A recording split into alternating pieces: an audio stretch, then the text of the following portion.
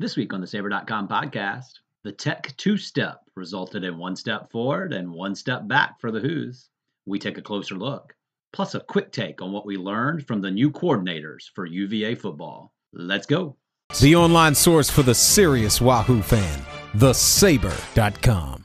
And here we go with another edition of the Saber.com podcast. Jeff Sweatman, your host, joined by editor Chris Wright and associate editor Chris Horn as we Zoom together pretty much weekly and discuss all things Hoos, mostly basketball this time of year, but we got a little bit of football news for you, as we've heard from both of the coordinators under Coach Tony Elliott in recent days. So we'll break that down for you.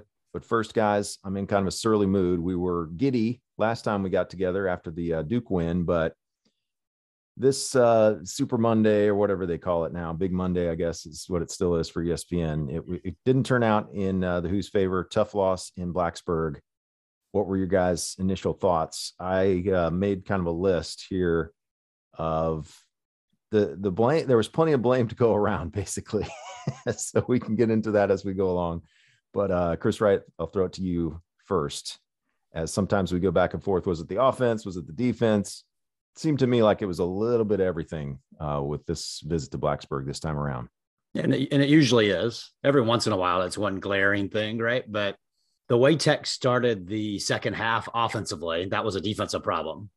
Virginia was not on point. Tech beat them a bunch of times with varying concepts that created either cuts or back doors into space. And Virginia's rotations just were not there, or not tall enough, or not whatever to deal with Aluma flying through the air for dunks. So that was the start of the second half. But the offense as a whole, the second half also contributed. It wasn't just the defense, right? So there were some key turnovers in that early second half stretch. Lots of missed shots. Couldn't shoot from the perimeter at all. Kihei was just off. Armand only had a couple of good looks. Reese made one long two-pointer that I recall, but I don't know that he had any other great looks. Virginia Tech was trying to take away the blocker mover stuff. So was really physical on off-ball cutters. That's a typical strategy. We've seen that over the years, where off-ball freedom of movement is not judged the same way as on-ball freedom of movement. That's not saying that the officiating cost Virginia the game. I know that's a lot of that on the message boards. That's not what I'm saying. I'm saying that the way games are officiated, they protect dribblers more than they protect cutters. That's just basketball in general, it seems like, at the college level to me. But with Tech doing that, Virginia had to counter in some way, and it took them a little while to do that. So eventually they did go to some side-to-side ball screen type stuff, and that's when Shedrick got going with those alley-oops and pocket passes and things like that. But it took a while for that adjustment to come. And at that point, just weren't quite right. So they spent most of the half arm's length away, kind of sort of in the game, but never could quite really get back into it. And kind of feels like Blacksburg trips in general to me. Even the best teams that Justin Anderson had to fuel a comeback. You had the game where the ball got stuck on the rim with Parentis. Like, they're just, Kihei had a three-pointer to win there at one point late. It doesn't seem to matter how good Virginia's team is, what kind of role they're on, what it has Virginia Tech. Like, I think they play worse in Blacksburg than they do in Cameron, for example. There's something about down there that they just don't function quite as well as they do in some other road venues. Yeah, Shedrick had quite a second half. Gardner had quite a first half. Looking at the stats afterwards, I was a little surprised. Chris Horn, UVA basically scored one less point. We had 54 in the 2-point win at JPJ a few weeks ago, and this was a 62-53 final. A lot of the stats were basically the same as the last matchup. So I was trying to figure out what was different. And it kind of came down to their bench had 9 points. I kind of count Cafaro and Shedrick as one guy when I look at the box score. So if you count them as one, as like our 5 position, right? The front court and back court points were basically the same. And then they got 9 from their a few bench guys that didn't give them any production when they played here. So that was part of it. But like I said, plenty of blame to go around. In terms of offense, tough to win a game when you're only scoring 53 points. Mm-hmm.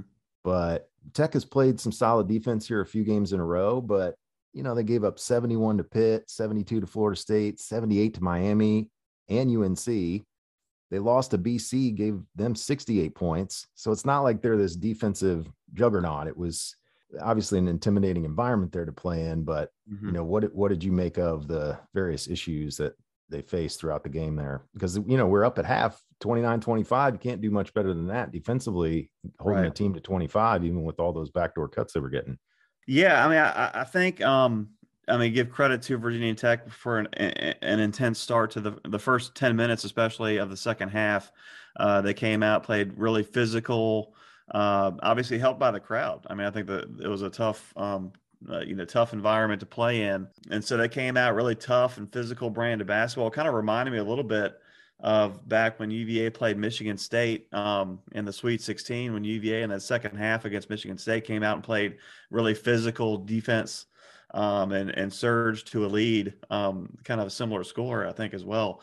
But so I'll give Virginia Tech some certainly some credit there, and taking it to Virginia, and then Virginia kind of not responding initially. I think Virginia needed to come out more intense, more sharp, ready for that, rather than I think Virginia did respond, but rather than kind of taking a few punches before responding, which is what they did. I mean, they had the 3 block sequence in one possession where Virginia Tech had three blocks and I think it was a shot clock violation, which really got the crowd going.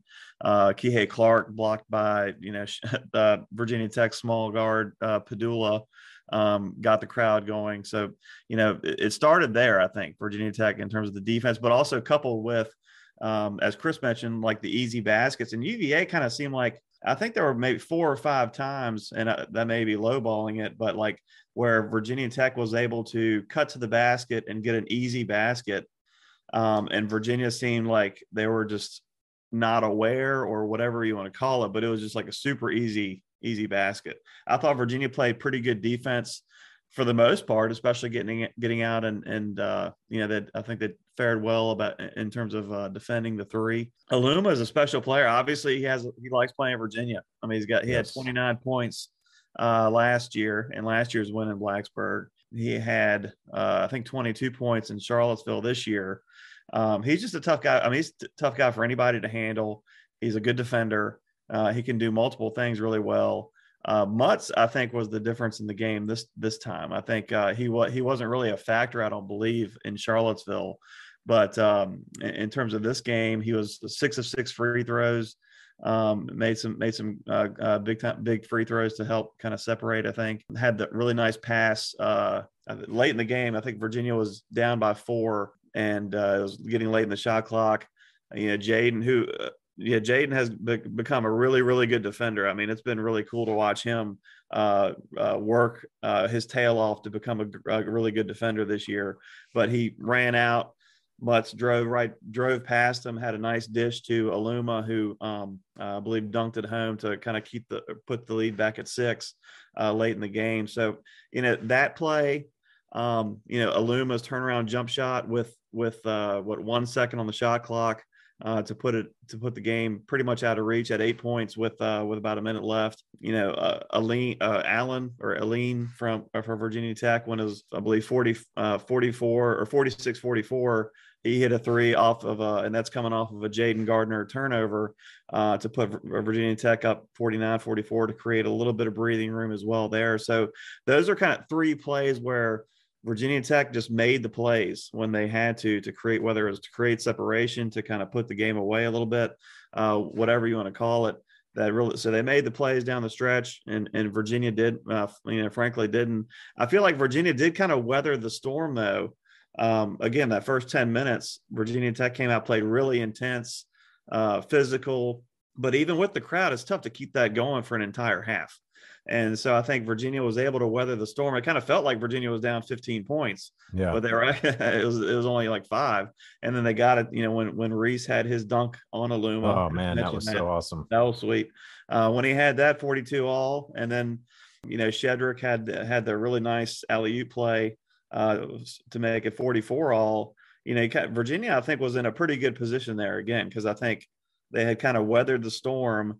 But again, unfortunately, down the stretch, they made only 5 of 14 shots, just could not get anything going. Like, they had some open threes that they missed. and just couldn't make the buckets when they needed to, and then had some key turnovers, and unfortunately some refereeing not going in the Cavaliers' way toward the end of the game, and that kind of really swung the tide. I mean, Virginia Tech had 13 free throws, I believe, in the final 8 minutes, and 4 of those free throws were in the final minute. So it was not like Virginia was fouling them fouled them 9 times in the last minute just to extend the game. So Virginia Tech had the benefit of some home cooking calls, but again, that's not to say that really cost Virginia the game. I feel like Virginia had some chances to do something, and they just couldn't. Whenever it was, couldn't make the play. And as far as Kihei, that's I was wondering if he wasn't feeling well or something like that, because he came out and he's had, obviously he had the game-winning 3 in Blacksburg. So you would think he's had some good experiences there, even with the crowd going crazy. So you would think, I read some articles saying that, intimating that maybe he was intimidated by the crowd. But again, he's hit a game-winning 3 with the crowd there going crazy. So it kind of seemed to me that he just wasn't right. And I don't know what the cause was. I mean, airballed the 3-footer to start the game. Of course, that was a great shot. I mean, right there at the basket. But but he just didn't seem to me to be right as far, even defensively. He wasn't his normal super pesky, quick self, I feel like, until maybe the last 5 to 7 minutes or so. Then I feel like he was kind of getting his feet under him. But yes, I'm not sure exactly what was going on there. And then, unfortunately, Virginia just couldn't make any threes, and Armand couldn't get any threes to go down. So it was a tough second half for sure. But hopefully they can come back against Miami and get back on the track of playing pretty well. Confidence is a fickle thing. You know what I mean? Like, shooting the basketball is so tricky. Like, when it's going in, you're walking on cloud 9, you singing in the rain, whatever. But when you're missing, it's like, oh my gosh, will I ever make another shot? It is really easy to get caught up in the swings of shooting the basketball.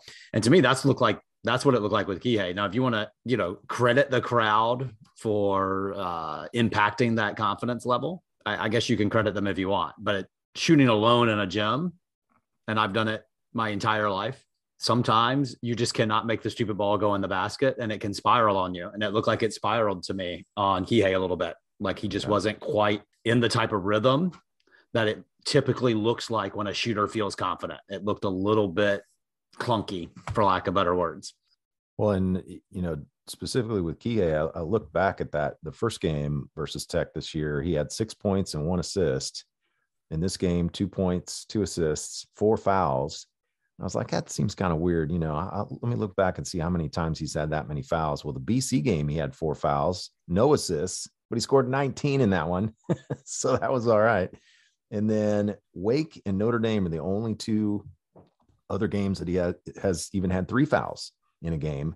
And obviously we lost both of those 2. So, 3 out of those 4 times when Kihei gets in foul trouble, so to speak, it doesn't bode well for the Hoos. We need him out there as kind of our floor general. But, like you were saying, Chris Horn, on the defensive end, Tech 5 of 20. I mean, they're a good 3-point shooting team. They were 5 of 20.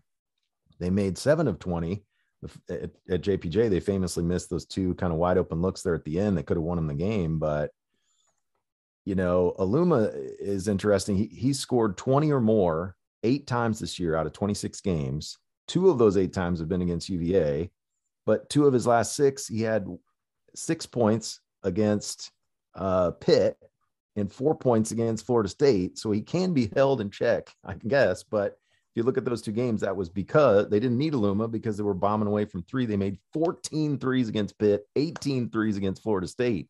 Mm-hmm. So credit to UVA's 3-point defense, but were we maybe a little too focused on that, and we didn't have kind of plan B for Aluma, or we just said, hey, Aluma's going to go off and we need to hold everybody else in check, and just kind of got away from us there at the end. Because like you said, that Beekman dunk, we were tied, like 8 minutes left. It was a tie game. So I just think again, it came down, and Coach Bennett mentioned that it was a possession game, and UVA just had too many bad possessions in the second half, whether it was turnovers and kind of silly turnover. Like, I feel like Jaden, as good of a first half as he had, I thought he really forced some things in the second half where he really didn't have to. Like, he had some single matchups with Mutz, who was playing physical. Again, I'll give him credit.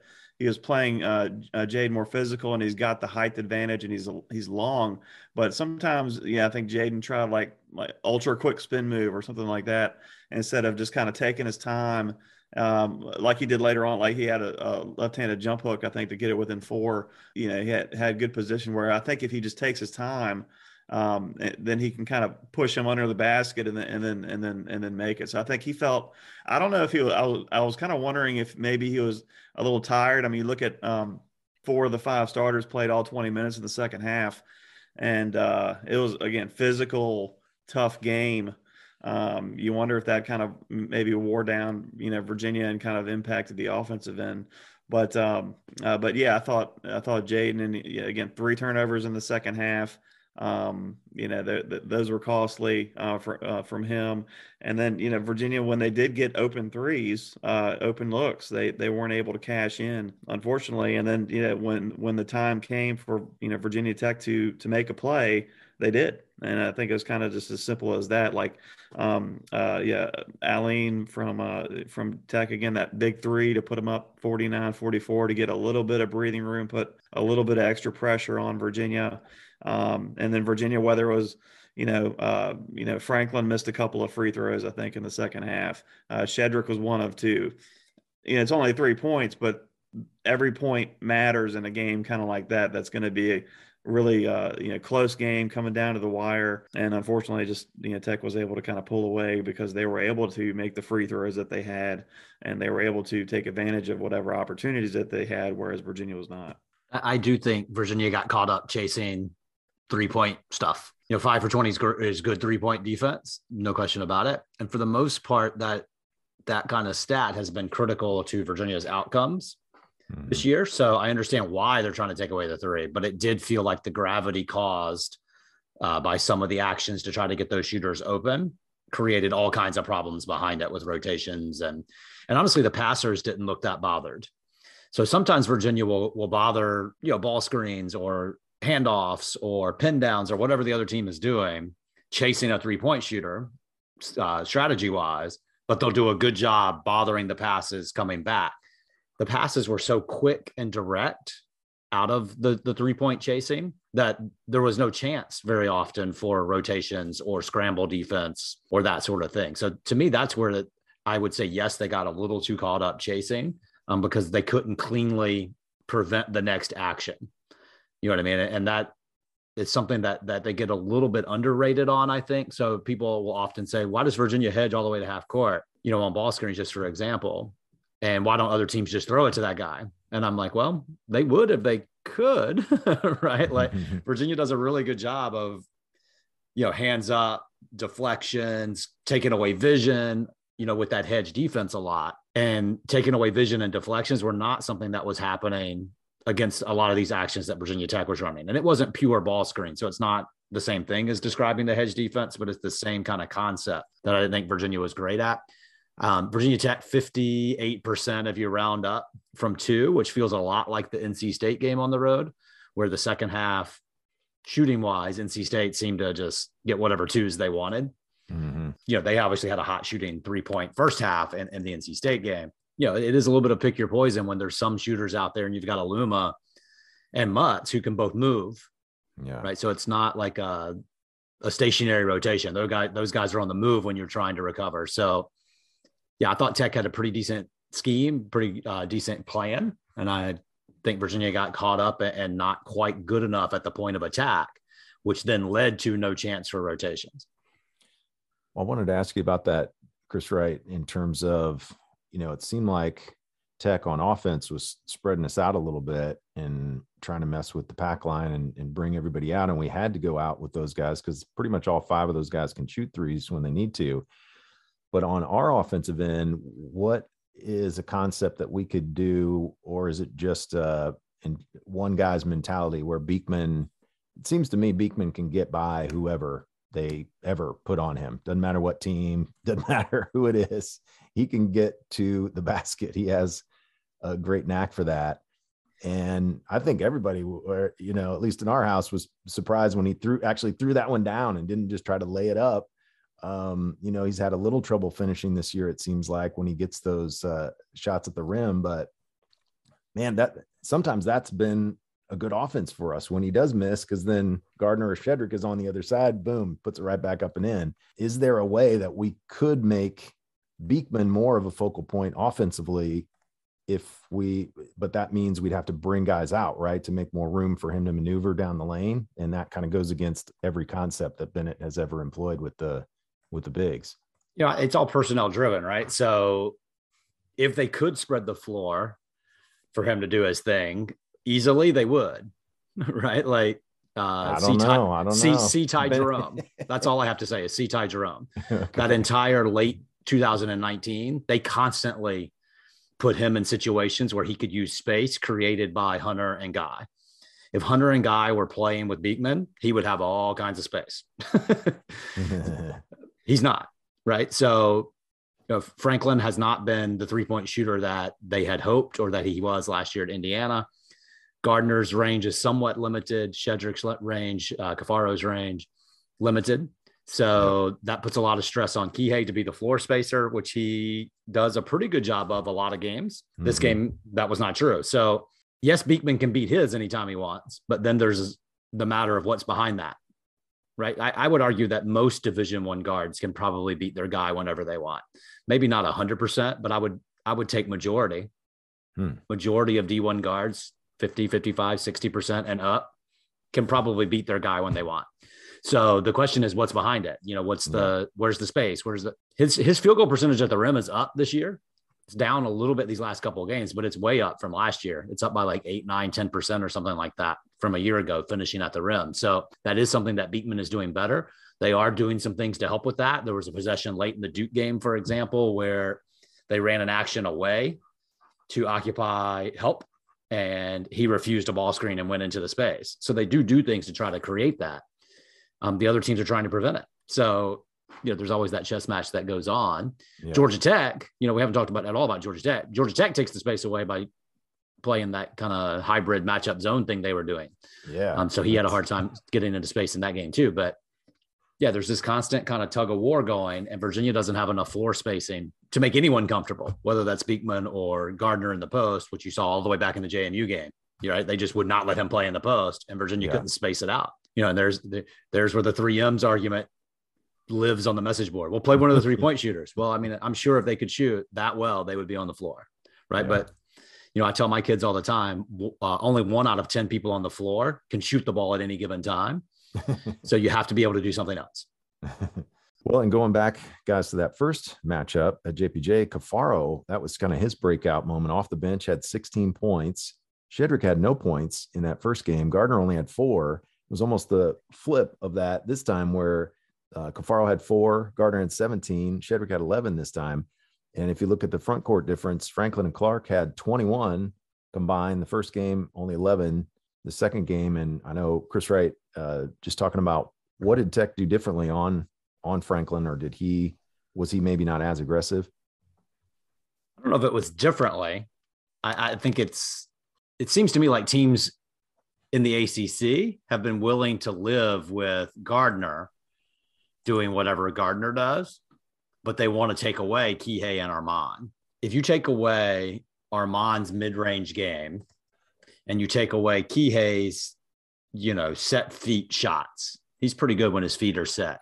Where does Virginia get backcourt production from if you take those two things out of the equation? So, if Gardner goes crazy, he had 26 against Georgia Tech, was going crazy, but the zone really bottled up everyone else.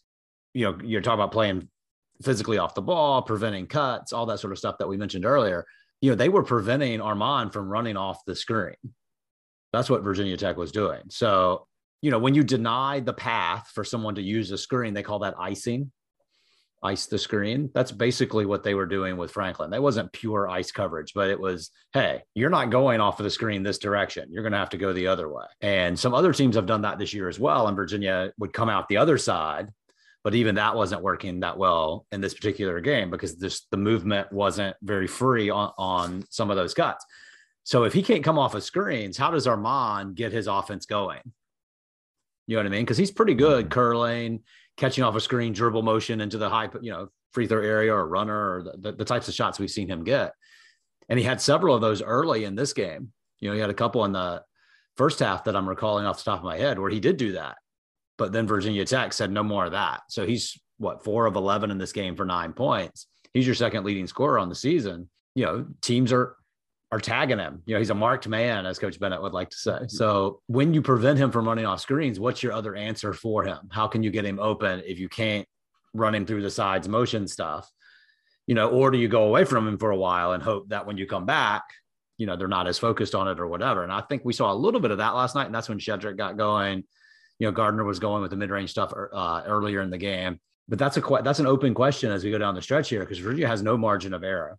You know what I mean? Like they need to pick up marquee wins and they really can't afford to lose to Florida State at home or Louisville on the road in terms of the metrics. So all of those teams have the ability to really try to prevent Franklin from using screens. If they do that, what's your counter? And that's something that I'm sure Virginia will be visiting with multiple days here before the Miami game. Miami scrambles and does different things than the way Tech was guarding it, but Miami certainly has the athletes on the wing to try that approach or something similar to that approach if they want to. Something I noticed, guys, at some point about halfway through the season, I guess, it almost seemed like Franklin was taking almost a full step back from where he had been shooting his threes. And that's when they started to fall a little bit more regularly. It seemed like to me, it was probably just perception. I don't know if the metrics or, next gen stats bear that out, but just from a watching the game's perspective, it seemed like, oh, well, that's all he needed to do was just scoot back a little bit. And that also serves to stretch the defense. He didn't seem to get many of those looks in the Tech game, obviously, but Chris Horn, what's your perspective on Franklin and maybe some of those in-game adjustments? Is that where Beekman needs to take a little more control of the offensive end? Well, I mean, I think just Virginia's lack of 3-point shooting hurts there as well, because if they had multiple guys who could stretch out from beyond the three, that would open up things for Beekman. Franklin likes is obviously super confident with it and really good when he can get to a spot with his mid-range game, and even to a smaller extent as far as driving to the basket. And Beekman obviously is phenomenal with that as well. But when you don't have, and kind of conversely from what we saw last year, when you don't have guys like Hauser and Murphy who are kind of bigger guys who can then step out and drain threes, then I think it makes it easier for the defense to clog things up. So it will be interesting to see how how Virginia kind of counters that moving forward. But yeah, I mean, that's obviously is we saw Virginia have a lot of problems in the second half against Georgia Tech, and then Virginia Tech gave UVA some issues with that as well. So yeah, I mean, it kind of felt like what I felt like after the Virginia Tech game was that the UVA backcourt really just didn't have much of a. I mean, Reese Beekman obviously had his moments and scored 10 points, but it just didn't feel like that they had much of a say in the game, really. Well, and we mentioned earlier, Tech was 5 of 20 on threes. UVA was 0 of 9. Really only made 3 threes the first matchup. But, when you're losing the 3-point battle, you're losing the free throw battle. There were 8 more fouls called on Virginia at Tech than there were at JPJ. And, a few of those were late, like we talked about when you had to foul. But turnover battle, you lost that one too. UVA had 4 less turnovers the first game. Tech had 12. UVA had 8. But second go round, Tech only had 6. UVA had 10. So, like I said, plenty of issues to go around in terms of this one particular game. And, free throws, I've got some more specific stats that we can do at the end, but in terms of the last few years between Tech and the Hoos, but 16-point swing where UVA made 8 more free throws than they did at JPJ. It was 11-3, but then go down to Blacksburg and Tech makes 8 more. 17 makes versus 9 makes for UVA. So hard to kind of overcome all of those different deficits in terms of turnovers, free throws, threes. And at the same time, you're right there. As poorly in a lot of ways as UVA played, still a lot of good things to take from this in terms of being tied with 8 minutes left. Beekman, that strong drive and dunk to the basket. Gardner with the strong first half, Shedrick with the strong second half. And this thing was rolling, what was it, 4-game winning streak coming in. And I know, Chris Wright, you want to talk about the Georgia Tech game too. I mean, that was a 10-point win. Tech has had a down year this year, 3-10 now in the conference, but they throw a whole bunch of stuff at you in terms of zone concepts, and their coach is kind of an interesting character with the mutton chops over there on the sideline, trying to bring that look back, I guess. But what did you see from Tech this time? And that was a hard fought game. Yeah, that was a game Virginia couldn't afford to drop in terms of, it's going to be similar to Florida State game at home in terms of the metrics, right? So Virginia is outside looking in terms of the NCAA tournament, but also, let's say that they don't get in, where would they play in the NIT? Would they, if there are a lot of bid stealers, so they're flirting with, being a low seed in the NIT if they lose certain games as well. So the Georgia Tech game was huge in that sense, that they had to have that home win, and it did continue the momentum. Obviously, Virginia Tech also hot right now. Regardless of who they played, they won a bunch of games in a row. So, and this was a game they could not afford to lose. That would have been a quad 3 loss for them. It was a game they could not afford to lose, whereas Virginia, it was an opportunity to improve the resume. And I think that factors in quite a bit in that Monday night quick turnaround. But the Georgia Tech game at home, Virginia came out and played really well early. And then, Georgia Tech slowly got all the way back into it, where they got it all the way down to 2. And then Kihei made some clutch shots against that zone later. Now, that was inside out. I think one was from Gardner and one was Beekman driving baseline and then Kihei filling in behind him. And so the pass back comes to him. Both of those were created by touching inside first. But I thought they did mostly a good job for at least half, maybe a little more than half, dealing with what Georgia Tech throws at you, which is some sort of 1-1-3, 1-3-1 hybrid sort of zone. It depends on what rotations they're using. The dead giveaway, if people are going to try to identify it themselves, is what does the person standing on the free throw line do when the ball moves? In a 1-3-1, that person doesn't go anywhere. In a 1-1-3, they often leave the free throw area and go somewhere else. So that's one way, kind of a little cheat sheet that you can use at home, just tell the difference when teams are playing one or the other. But early in the game, Virginia could get the ball behind it. Jaden Gardner was hitting a couple of baseline jumpers. Yeah, he had a couple on kind of the high post area too, but later they just couldn't seem to get the ball behind it. You know what I mean? It seemed that the ball was stuck above, like the free throw line for much of the second half, and they were in a little bit of a rut for a while. So that's kind of been the story of the season, right? In a rut for a while. It kind of describes the offense all season long. The question is, does it cost you the game or not? And Virginia's defense is not good enough, consistently enough to cover for it. So it really does come down to how bad is that rut? It was pretty bad at the start of the second half in Blacksburg. It was pretty bad at the start of the second half against Georgia Tech. One game they pulled out, one game they didn't. But that's kind of the fire they're playing with in a way, is if you have a rut sort of deal on offense, are you quite good enough to overcome it or not? That's what we're talking about when we say thin margin. This team doesn't have any kind of trump card to override it, right? Some teams have that 3-point shot to override it. That's Virginia Tech in a way. Some teams have that elite defense to override it. That's 2 years ago, Virginia. This team doesn't have a trump card. You know what I mean? They just have to figure out a way. And sometimes the stats don't back it up. So like if you point out the rebounding and 3-point defense at Tech pregame, you would go, oh yeah, they had a good chance. Right. But the margin is so thin with what the offense is this year that may not be good enough. So can you survive the rut enough to win is the theme of the season to me. Yeah, it's good. It's a good thing. Jaden Gardner, his experience at ECU was being the guy before he got here, because there's a lot of pressure on him to perform at a really high level. And we saw in the first half against Virginia Tech, 15 points, or 14 points and Virginia was leading and then didn't play as well in the second half, and UVA winds up losing. So UVA's got to have.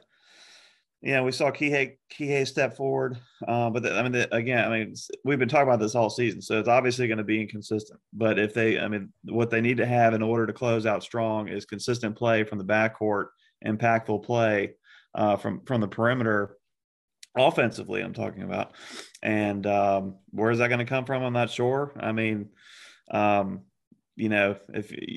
outside of the starters. Statman, we've seen him. He comes in. He's coming. He's made a few plays, but nothing where it's consistent that he's coming in and really providing a definitive instant impact every game.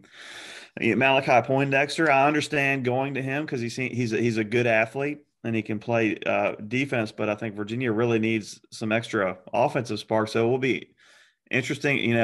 It doesn't feel like he's going to go to Coach Bennett's going to go to Murray, Milicic, McCorkle, but with the way things have gone, maybe one of those guys does get in the game to kind of see what maybe throw a different wrinkle. So it'll be interesting for sure moving forward. The defense is already mediocre. It's already a thin margin. I doubt the way the staff approaches it that they're going to sacrifice even more defense for the hope of offense. I just don't see that approach coming. They're going to, but it's not like Coach Bennett hides that. He openly says, I think he said after the Georgia Tech game, we got to keep trying to tighten the screws defensively, kind of clean up the margins. I mean, he's telling you openly what the plan is, the strategy is. Can we go back to Jayden Gardner for a minute though? He was really stinking good against Georgia Tech. Oh yeah. ACC player of the week. ACC player of the week. Was lighting it up, hitting late zone shots, took a charge, saved the ball from going out of bounds, like high energy, rebounding the ball. And if you got this little string that he's on here is pretty it's something that needs to be mentioned. So going back to the Notre Dame game, 22-10, next game, 17-5, next game, 12-7, next game, 17-8 at Duke, 26-7. And then last night or Monday night, 17-14. That's quite the points rebound stretch from him when Virginia needed to get itself in the conversation. He's arrived. He has shown up and made sure that he's getting his job done to get them in the conversation to be, whatever it is, 10th out, 12th out, next 4 out, whatever. And there are opportunities ahead. Obviously, if they can beat Miami, if they can beat, Duke, if they sweep Duke, that would be a massive resume boost. But he's been really, really good here as of late. In a different way too. Like early in the season, it felt like it was all going to be mid-post bully ball. And he's completely morphed into a little bit of that and a whole lot of kind of work around, kind of float, slide into spaces and make quick decisions. So a quick drive and spin out of it, fade away, that sort of stuff. So somebody pointed out in the message board, I wish I could remember the username. I can't, but basically said that he went from Anthony Gill to Mike Scott within the same season, right? Early Anthony Gill, bang into you, right? Get to the free throw line. Lately, it's been move around, find spots, knock this down consistently. Right. It's kind of cool to watch him adapt and do the things this team needs to get in the conversation. So definitely hat tip to him for what he's been doing. Yeah, I've been most excited about his defense, but his offense definitely deserves recognition as well, and also just being like a high energy guy. I mean, how about the save against Georgia Tech, diving out of bounds, saving it in? I mean, he's landed. You can tell he's laying it all on the line for this team, and it's pretty cool and fun to watch. So, and I mean, he's become quite a player. I know there's some talk about maybe him coming back for another year. We'll see. I don't know, but I take him back. I mean, he's a great character kid, leaves it all on the floor. This whole team, I mean, regardless of record, is for me easy to root for. They're all playing their tails off. They're high character guys. They're doing what they can. Obviously, unfortunately, it's not. The consistency performance wise is not necessarily there, but a really easy team to pull for and to root for, and it would be great to see them being able to put it together and pull off a NCAA tournament run. And if they were able to do that, I think certainly Coach Bennett, as far as all of his coaching jobs, this would be one of the best. When you guys were talking about Poindexter and Statman coming off the bench, Statman had 19 minutes, Poindexter had 11 in the Georgia Tech game, 5 points total from Statman, and no points in the Tech game. Poindexter actually played more minutes than Statman against Tech, so kind of interesting there. To me, you've had a Saturday, Monday. I've had like 3 of those. I think we got a couple more on the schedule. Coach Bennett has made, no bones about his displeasure with that arrangement schedule wise. So for some reason, we ended up with a lot of those this year. And that's tough. I mean, these guys are playing a lot of minutes. Mm-hmm. So that part to me, and I get what you're saying, Chris, I totally agree that the 3Ms just are basically not going to get in the rest of the year. I mean, it just seems that way. But when you can kind of see your guys they just seem to be running out of gas there in some of these second halves. So, when we've got obviously the 4 big recruits coming in next year. So it's like, if Igor, Tane, and McCorkle can't get in now, I don't know how they're going to play it all next year. Like, obviously they're going to improve. We've seen a ton of improvement with Cafaro and Shedrick and Gardner throughout this year. So I don't put it past them, that they're going to improve. Hopefully they'll play a lot, but I don't know. It's tough. Plus this is an environment where, guys borrowing trouble, Jeff. You're borrowing trouble. I know, man. It's right. It's February the 15th. That the day we're recording this is February the 15th. This is a April the 15th problem. You know what I mean? I agree with that too. Forget I even mentioned it. No. I just want to throw it out there. Like, I feel bad that like you have these guys who clearly can play. They have, their issues, but it's not like, I mean, Poindexter and Statman ain't killing it out there either. So, like maybe give them a chance to give somebody a little bit of a rest at some point. I don't know. That's not the way it all comes down to non-negotiables and who can they guard? That's going to be the question that the Virginia staff starts with. And who do you take off the floor? So who are you willing to trade those minutes for? Yeah. Trading them for 20 minutes or 25 combined minutes, whatever it is, for Statman and Poindexter. Okay, that seems like a trade that many are willing to make. But it feels like to me they were practicing Murray and Milicic mostly as a Gardner sub, meaning small ball, screen, separate in an effort to create space, like you were saying earlier, for Reese Beekman, et cetera. Mm-hmm. So are you willing to trade Gardner's minutes for either Milicic or Murray? No. Right? No one is going to make that trade, right? So are you willing to trade McCorkle's minutes for Franklin, Beekman, or Clark, right? Or for Statman or Poindexter? I think, if you want to give them the 10 minutes that you give Poindexter, McCorkle, that is, on the wing, I think, I could see that trade based on what we've seen on the floor. McCorkle's look decent. He does get burned defensively a lot. There's no way around it. And Malachi slides are better. Yep. Right. So if you're coming at it from a defensive standpoint, then I get it. But I could also see the perspective of, yes, I would trade those minutes. There are plenty of fans, coaches, observers, analysts, right? No matter which box you want to put somebody in, that yes, they would make that trade, right? So I get that. To me, it's more the, would you trade Milicic or Murray minutes for Gardner? The answer is no. Would you trade non-Poindexter, so Statman, Clark, Beekman, Franklin, would you trade any of their minutes for more for McCorkle? Or here's what I think most people would say is, I would play those guys at the 3 all the way back in November. But that's just not a context we're working with right now, right? Based on what the usage we've seen of those guys. So we can only go by what's available from what we've seen. So based on what we've seen, I don't know that other than McCorkle for maybe Poindexter, and that is a defensive trade-off. Yep. Maybe for Statman, but you're giving up a lot of size. Size is already an issue for this team. And again, it doesn't feel like Murray, Milicic are an option on the wing based on what the staff has shown us on the floor. Are you really willing to trade 6 whatever McCorkle for 6'8" Statman when you already are undersized in the backcourt? Yeah, right? I'm looking at the minutes here. I wouldn't have guessed Beekman only played 22 minutes against Georgia Tech. He's foul trouble 2 games in a row there. Yeah. Clark was in foul trouble against Virginia Tech first half, so that's why Poindexter got more minutes.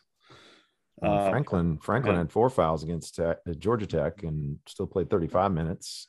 You know, it's tough. The Saturday Monday thing is really what got me thinking about in terms of, you know, but you're on a roll. You've been playing well with the guys you've been out there with, so I can see why he stuck with who he stuck with too against Virginia Tech. So you want to win anything that has a trophy with it, you have to be able to play games close together.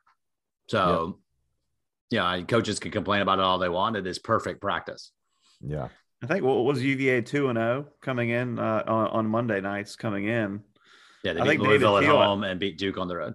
Yeah, I think David Teal is the one who asked Tony Bennett why have they been so successful coming into this game. So we can blame David Teal for the jinx. That was the jinx. What happened. That's exactly what happened. No, but yeah, I mean, I think Chris, you did a great job, I think, laying it out.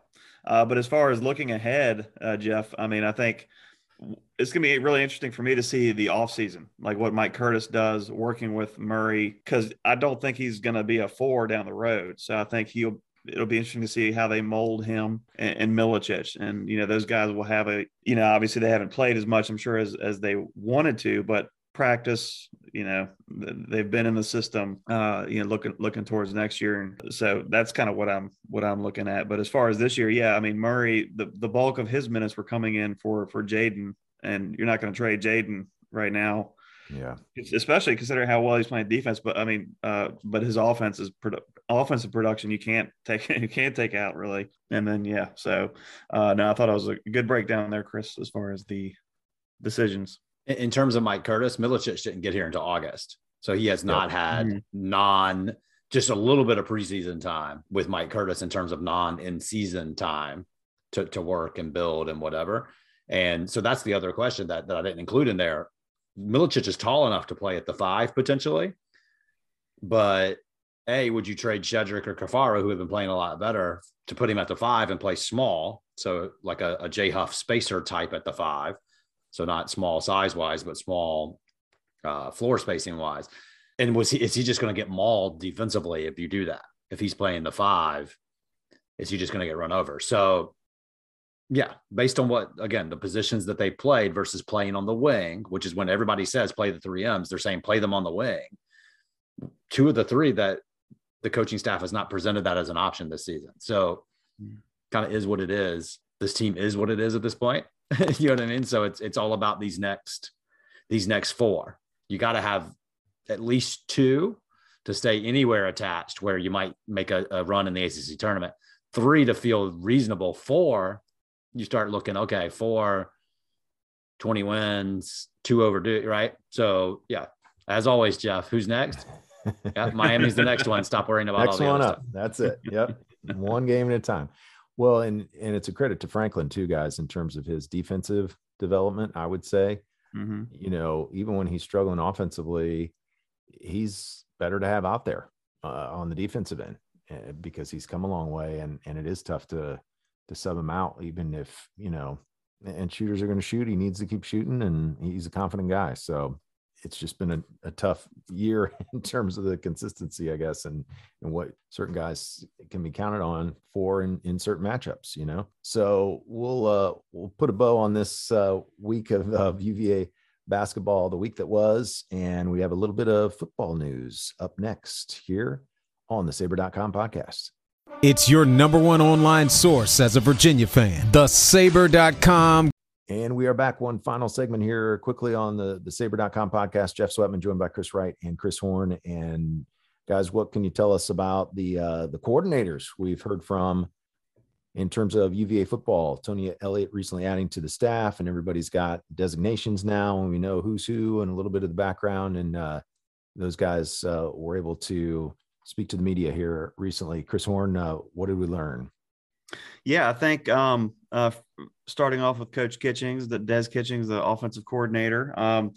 My takeaway is that the running backs are going to get an opportunity, and I think I think looking back to last year, I mean, they were, clearly Virginia was going all in with the pass, and I think it worked pretty well for sure. But as far as we also saw, Mike Hollins, Devin Darrington, those guys having some really good plays, and then never heard from him again, really kind of the rest of the game. So with the background of this staff, Tony Elliott as the running backs coach, Des Kitchings has had experience as a running backs coach. They're excited to see what the running backs are going to be able to do this spring. And I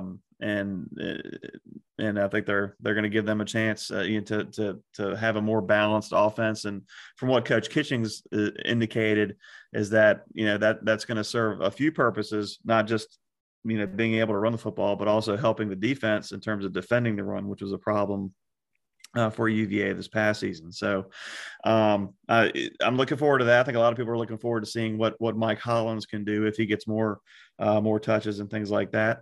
And then, John Rudzinski, I think kind of like with Coach Kitching, I think the theme is this spring, and they're going to get a chance to really evaluate the roster, see what they really need. They're going to, as far as tighten the screws up, kind of like Coach Bennett said, but as far as emphasize tackling, which was inconsistent last year for UVA. So, just evaluating the team, kind of figuring out what they have, what else they need to kind of address through the transfer portal, looking ahead to next year. And then, again, fundamentals was one thing that Coach Rudzinski really emphasized as far as on the defensive side of the ball, tackling, making sure that they make the plays, that they get off blocks, that they get to the ball, that they make the tackle, make the play before you kind of move on to the schematic work and things like that. So going to be an important spring football, it sounds like, for sure. The big thing for me was it doesn't sound like they're going to scrap heap everything, meaning Coach Kitchings, who went first in the week, and Coach Elliott earlier talked a little bit about marrying things together, finding language that's common, finding bits and pieces of things, for example, that Brennan Armstrong is comfortable with, and how does that meld with what Coach Elliott likes in terms of an H-back or a spread, two-back spread or whatever, right? Like whatever it ends up being. It doesn't feel like some situations where a new coaching staff comes in and goes, we're doing none of that. This is what we're doing. Right. It seems like they're willing to not scrap heap it, to kind of blend and merge and do different things. That can be dangerous, right? You end up with a hodgepodge of stuff versus a identity. But if done right, it can have benefits for that first year versus having to kind of slug through the first year. So it's a tightrope they're going to have to walk. Same thing on defense, right? So yes, 3-4 base, but that in college football, or really football in general, the base doesn't really mean a whole lot anymore, because how often are you in your base because the offense is doing such crazy things? Yeah. But like he basically said, Coach Rudzinski said, we need to get a look at the personnel to have a feel for how we might use different guys. So like asked a question about big edge rushers, for example, like a Mike Perry or a Chico Bennett or whatever. How do you use those guys? Are they going to be standing up sometimes? They're going to look like 5-man front sometimes. And he was like, yo, man, I haven't even seen these guys on the field yet. But no, we're not going to completely scrap it, right? Like some of the stuff they were doing will probably fit. And then it comes down to fundamentals. He talked a lot about fundamentals, and that Nick Jackson has looked really good in workouts, the way he attacks things, the way he leads, that sort of thing. So he likes the base that he's coming from, Nick Jackson. But yeah, it sounds like maybe not a scrap heap, more of a, let's see what we've got this spring, figure out how to fit the best parts of that into what our overall long-term vision is, so that we don't throw away this year with a guy like Brennan Armstrong, with the guys outside receivers wise, with a guy like Nick Jackson. It doesn't sound like they want to start completely over, which makes sense. They're not inheriting a complete dumpster of a program either, right? Even though the last 2 years with Coach Mendenhall have been 500 football, it's not like it's been, 2-10 football, right? So it makes sense to try to blend it and hit the ground running versus starting from scratch. Well, kind of a cool Green Bay connection too up there in Wisconsin with Coach Rudd, right? Is that what they're calling him for short? Rudzinski? I don't know. Does he have a nickname yet? I don't know. It's always initials on the board. So it's probably CJR, I guess. I don't know, whatever. That stuff drives me crazy, but fan's gonna fan, right? Rudzinski grew up in Green Bay, Wisconsin, graduated from a Notre Dame prep academy there in 2001, I believe it was. No, just Notre Dame Academy. It doesn't have prep in the title, but if he graduated in 2001 at around 18 years old, you subtract 8 to 10 years, right? So back to 1991 to 1993, 1995, somewhere through there. Well, the head coach around then, Dick Bennett, Wisconsin Green Bay, with this young lefty, a lot of guts, could flat out shoot it. Tony Bennett obviously playing guard for that team, and they made the tournament. So, the Bennett name in Wisconsin is the golden child, gold name. And Rudzinski said he was very familiar with them and their background. Didn't know them personally, but just what they meant to that area growing up there was really obvious. So that was kind of a cool connection. Very cool. Well, I promised some stats, guys, in terms of free throws. I think we have time for last 5 years. I almost disproved my conspiracy theory here in the process of actually looking at the data. Imagine that, Chris. But so the free throw attempts were 21-12 this time in Blacksburg. Virginia Tech won that battle, won the game. At JPJ, it was 16-3. Who's won the game. Last year in Blacksburg, they won the free throw attempt battle 14-4. And of course, the Hokies won that matchup last year. But if you go back to previous years, it's a lot of UVA wins there, and some big wins by 22, by 26, by 24. And so, free throw stats, you can kind of throw them out in those type of games, I feel like. But if you look back at the last 9 matchups, the team that won the free throw battle had more attempts is actually 4-5. So there you go. That's my stat of the week. But enjoy, everybody, and go Hoos. As always, like, subscribe, follow, and thanks for listening to the Saber.com podcast.